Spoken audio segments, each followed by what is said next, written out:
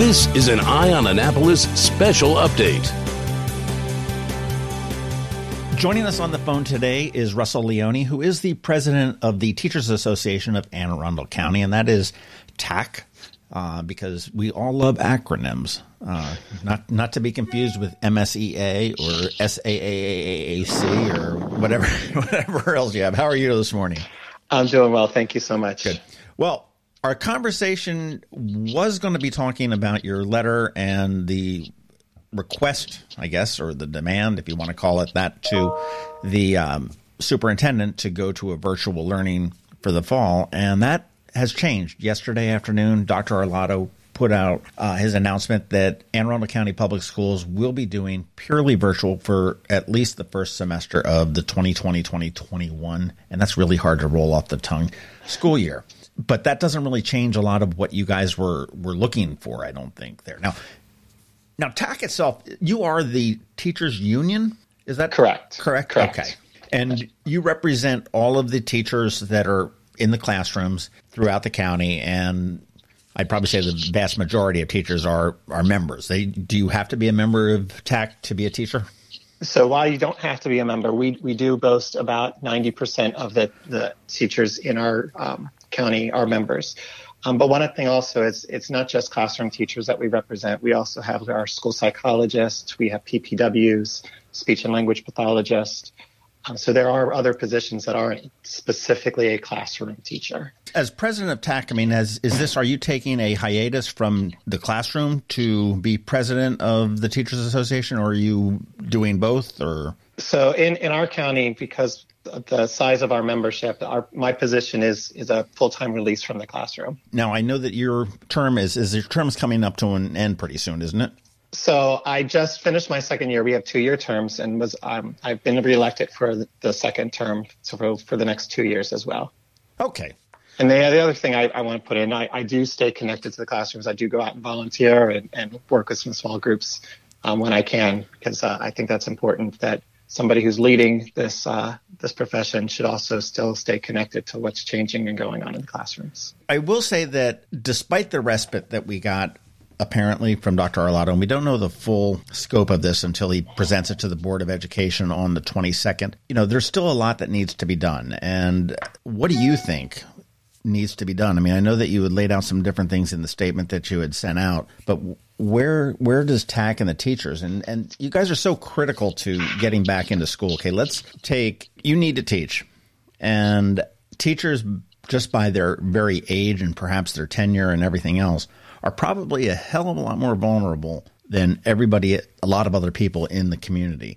And keeping the teachers healthy, I think, is one of the critical things that we need to accomplish when we're trying to battle this COVID. Right. And you're absolutely correct. I mean, we do have, obviously the age range of our educators spans the gamut, because we do have new teachers, but we also do have quite a number of teachers who have been working in the county for several years. And so they may be of an age that puts them into a group that is a little more of a concern. But the other thing I want to point out, too, is that the statement that we put out was not just from the teachers. We did have support of our administrators and also our support professionals, so our teaching assistants and our secretaries. We're all looking for this to happen, and we're actually very grateful for the school system to come to this decision. But we do know there's still a lot of work to be done. What specifically, where do you see you guys are the ones that are spending, I would say 8 hours, but that's not probably accurate, but 8+ hours a day in the schools that need to be, we know that we do need to do physical distancing. We need to wipe down. We've got to have hand sanitizers. But what does the school physically need to do? So, all those things do need to be in place. We need to look for proper PPE to be provided, as well as the cleaning. But what's really important is also understanding that because schools have been so underfunded for years and years, that's where a big concern for us came out in terms of how realistic is it to have all these things in place in less than 2 months when we're asking our teachers and our students to come back in. And so by starting initially with a virtual start, this will give us that time to really, number one, monitor if things do change with COVID, but also to allow the school system the time that it needs to help secure those resources. Well, you talk about the preparation time to be able to do that. And I question how prepared we were for virtual learning back in March. And, you probably have the same reaction right there that I do, because it seemed to me as an outsider now, because my kids have come through Anne Arundel County Public Schools and they're out and graduated and all doing very well on their own. But it seemed to me that the school was woefully unprepared for that. Now, granted, everybody was woefully unprepared for this. And, from the whatever you want to look at, nobody saw this coming.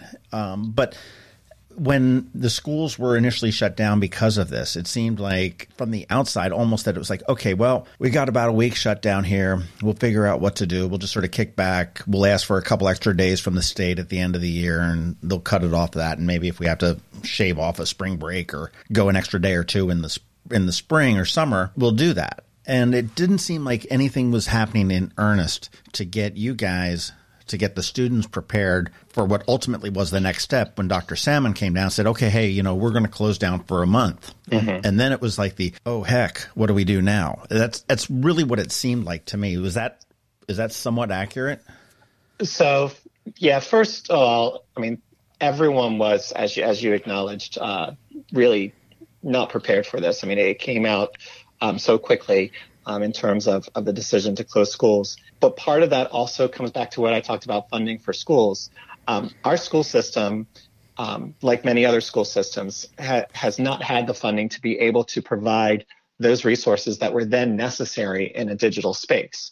All students didn't have devices that they could access. We didn't even know the extent to which parents and families in their homes had internet access. And so those were all things that needed to be,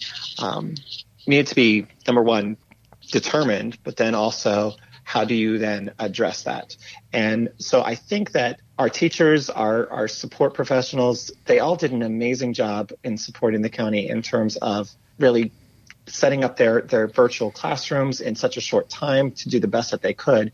But we also know that it wasn't what we would have wanted it to be. Like if it was an ideal world and we were able to just flip that switch, there were so many things that we would have probably done differently had we had those resources and just a little bit of time to prepare for it. Do you think that over the summer and then since we've gone through a semester of virtual learning, are the teachers more prepared for September 5th? 6th? I'm not sure what the first day of school is. I'm not looking at the calendar, but are the teachers prepared for this? So I will say I do believe teachers are prepared because, first of all through the spring semester, as teachers were trying their best, they were also communicating with each other. They were collaborating. They were saying, hey, this wasn't working. What are you doing? And so that piece of it was there. But also, since that time, teachers have been involved in a lot of professional development, specifically around what does digital learning look like. And it's not just how do you use Google, but it's how do you use these tools to engage kids better? How do you build relationships when you're in a digital space? Because that's something we have to recognize is when the students start back up, a lot of these teachers are going to have students in front of them that they don't know. They're meeting for the first time.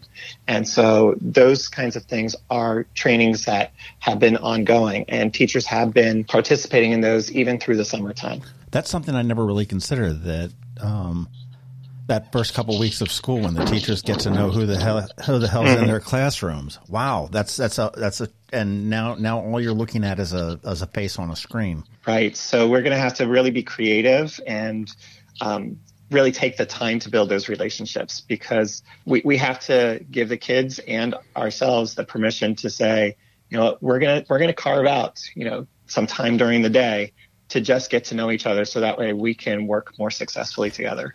I had listened to a podcast about, and it was a teacher down Southern California. I'm not sure where it was, and she was an elementary school teacher. And the way that she handled this, and I don't know whether it was mandated through the schools or whatnot, but I thought it was really fabulous. She said, okay, I get up in the morning, and at 6 o'clock, I record about a 90-minute lesson. And I upload it to YouTube, and which it could be Google Classroom or whatever it may be. But I upload it.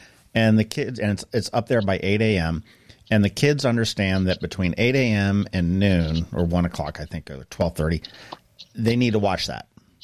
So, right. you're not dealing with, a specific time frame, but just during that time frame, you need to watch that and be prepared. They come onto a live Zoom call or maybe Google Classroom or something like that to turn around at 12:30, and they have another 90 minutes where they sit there and they do that. And they probably sing and they do, some of the games and the fun things that you would do with the teachers and whatnot. And then, they assign homework. They, she explains problems and so on and so forth. They adjourn that class. And then she goes on to another 90 minutes, and they're in half-hour segments, and she goes one-on-one with the kids that just sort of rotate through. Now, obviously, it doesn't work for middle school when they're changing classrooms or high school, but for elementary school where you're with a single class the whole time, it may. And that way, she said it was great because you could sit there and look. You look at their background. You can see what kind of conditions they're living in. If there's a concern, you can see the physical condition of the child. And again, this is sort of getting into the health of the children. But the kids have a one-on-one time with the teacher. It's like, hey, what are you having problems with? I really don't get this new math thing. I don't understand this problem. I don't understand how this correlates with this. And then they've got that one-on-one time to be able to do it. And it seemed like a really solid, workable type of a solution. Right. And it's very different from what we saw here in the last marking period of the year, because there were a lot of, we're posting assignments, we're having kids check in, but not necessarily having them participate in a class. So one thing we're hoping for differently for the fall is to have some of that, what they're calling synchronous learning. So kids coming in at the same time. So there is that feeling of community and that interaction live with a teacher or a teacher's aide. So that way they get that support that you're describing right there, because that's going to be really important. So it's not just, I'm going to come in, pick up my assignment and go. There's really true, and while it's still digital, but there's really true interaction and collaboration, and not just student to teacher, but if you've got those kids coming in at the same time, then they can interact and collaborate with each other as well. Well, I think Anne Arundel County was sort of hit or miss on this in the spring, and I know I've got a friend of mine, just anecdotally, a friend of mine said, okay, his kid gets an email from the teacher on Monday and says, okay, here's the links, here's what you need to do, assignments due on Friday.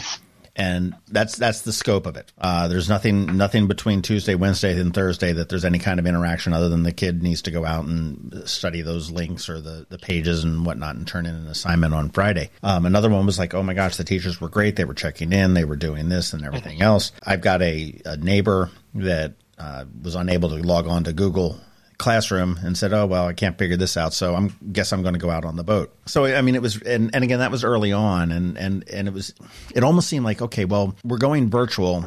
So and I don't know the number of teachers in the school. I mean, there's how many teachers do you guys represent? So we have 6,200 members. I believe there's about 7,000 teachers altogether. Okay, so in the county. It almost seemed like the school district said, okay, well, you 7,000 figure this out.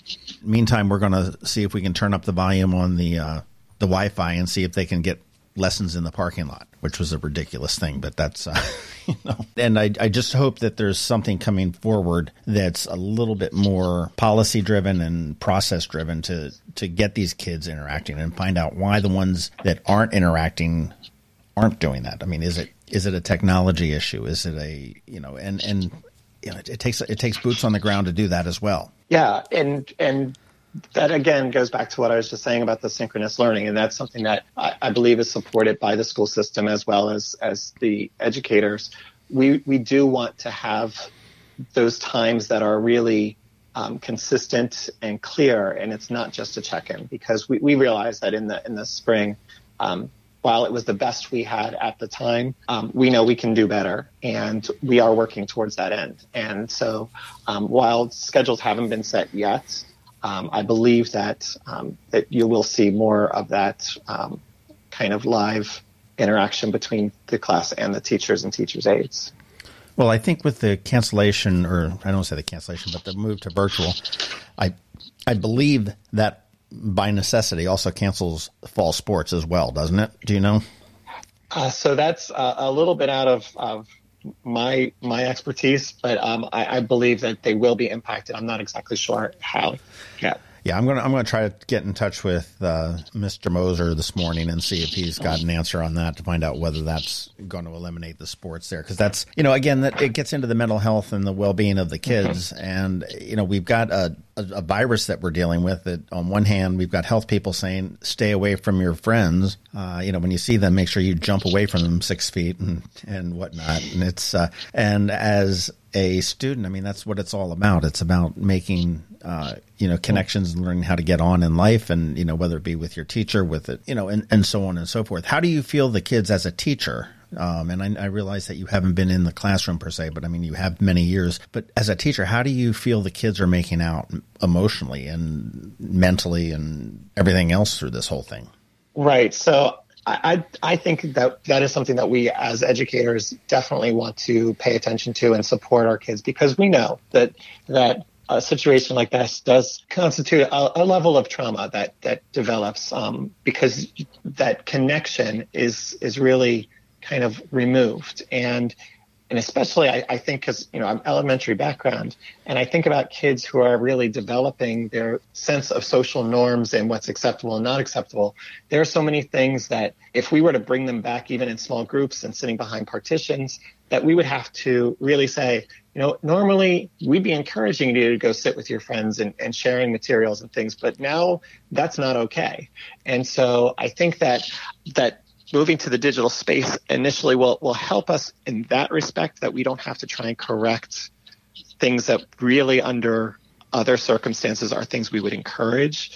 But we also have to understand that piece of that true personal interaction is removed up to an extent. And so we do know that our school psychologists and our PPWs are going to be a great resource for our kids and for our teachers, as well as we're taking care of that aspect.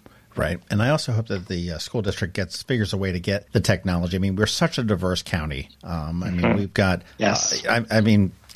We've got black and white and every shade in between, slow learners and special needs and just everything that's going on here. We've got wealth, incredible wealth to incredible poverty. And everybody deserves the ability to learn and to be able to not provide to have technology be the roadblock is abhorrent, in my opinion.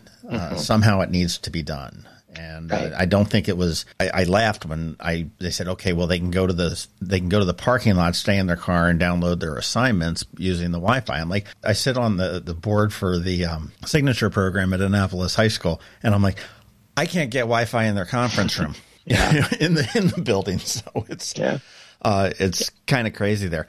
Well, I'll tell you, as we wrap up, Russell, let's just say that for somehow, I don't know, maybe it's Jeff Bezos came downtown and said, hey, Anne Arundel County Public Schools, I'm just going to leave this check blank and sign it at the bottom here. Just take what you need. What do you, as an educator, and I do apologize for keep referring to you as teachers, that's because I'm old and I realize educator is probably the new word. What do you need to make your job easier in the school to make this, work for the children? And again, you've got to think that we're talking about this happening in the fall. This quite possibly could be happening in the spring of 2021. And it could happen, 10 years down the line. It could happen 100 years down the line where the thing all of a sudden just rears its ugly head, and whether it's this or something else that forces the need to get out of schools. What do you need? What could we do to make it easier for you if money and resources was no object? So, if resources were, and money is no object, that would be a dream world, right? School systems haven't seen fully funded, and I don't know when the last time.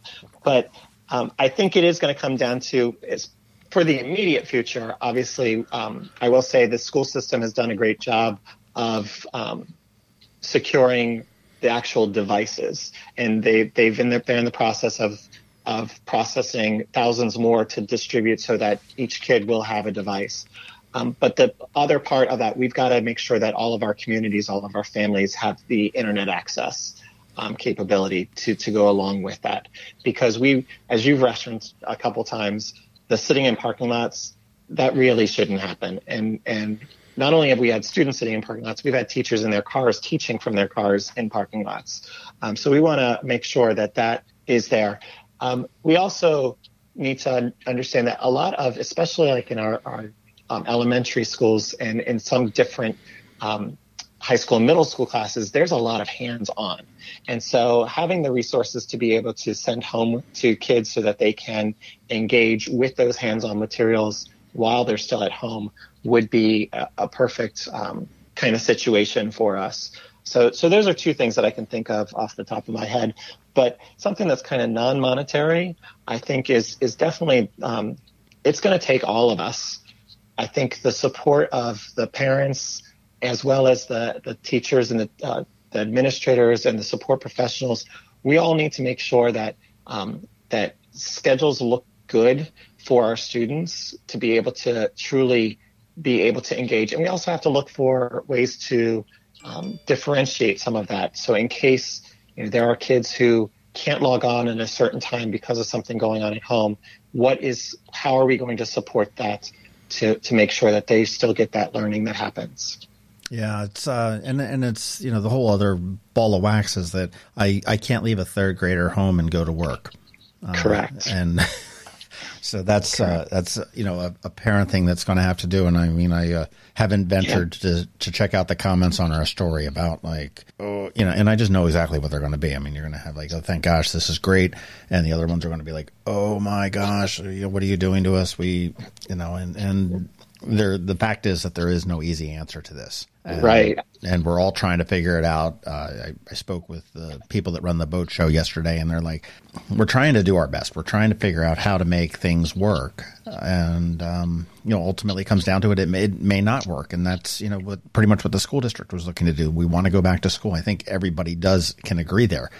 The kids, the educators, the Board of Education, and certainly the parents all want the kids to get back into school, but it's not going to be at the risk of the health of the lives of a teacher or a student, or anybody. I mean, we've got to be able to minimize that, and that's the end game of this. And right, and I will say that we truly do acknowledge that there's not a perfect plan in any of this scenario, but we have to go with a safe plan. And I do believe that initial start to virtual is the safest plan, because we have to think about our communities that are more highly susceptible. We know that our Black and Brown communities have been impacted by COVID disproportionately. And that also comes down to healthcare access in addition. And so bringing kids into a space that could potentially not be the safest space for them, we have to weigh that as well, because we can make up the learning, but loss of life is not something that we can come back from, and that's not something that I feel we should be risking. No, that can't be accepted there. I mean, I would say if there's one maybe good thing that may come out of this, and I know that the schools have had issues with bullying in the past. I imagine that is obviously way down. It's not happening online that you can see. I mean, obviously, I know that they've got the cyberbullying that goes on as well, but I would imagine that I'd be curious to see when the return to the classroom does come around, how this may have impacted that. I think it may have had a positive impact. I would hope. I would hope too. I hope we're becoming a little bit more of a kinder and more tolerant and understanding that that there are a lot of differences that we have. But the other thing also that I think has been really good in this space is the recognition of where we can do better for not just our students, but also the communities as a whole. With that, I'll tell you what, Russell, I will let you get back to planning what the hell your educators are going to be doing in the next, for the next 45 days before we get back into school. Russell Leone, who is the president of TAC, which is the Teachers Association of Anne Arundel County, is the representative of pretty much like 90% of the teachers that are in the county, as well as some of their psychologists and other people that are actually working for your students in the schools. Thank you very much for your time this morning. Thank you for your commitment to, taking a job that doesn't pay that much, that sometimes, you probably want to go home and kick the dog. But it is, in the end, one of the most important things that we've got going for us in this country is you working and nurturing our future leaders. I will say, and I'll throw this plug out, is that, and I'm going to screw up the name of it, but this is the second one. Let's talk about the online town hall that's led by Drake. And this one, it's about LGBTQ issues. Last time it was about race, but it's the students talking about the problems they've had in schools and just being a young person today.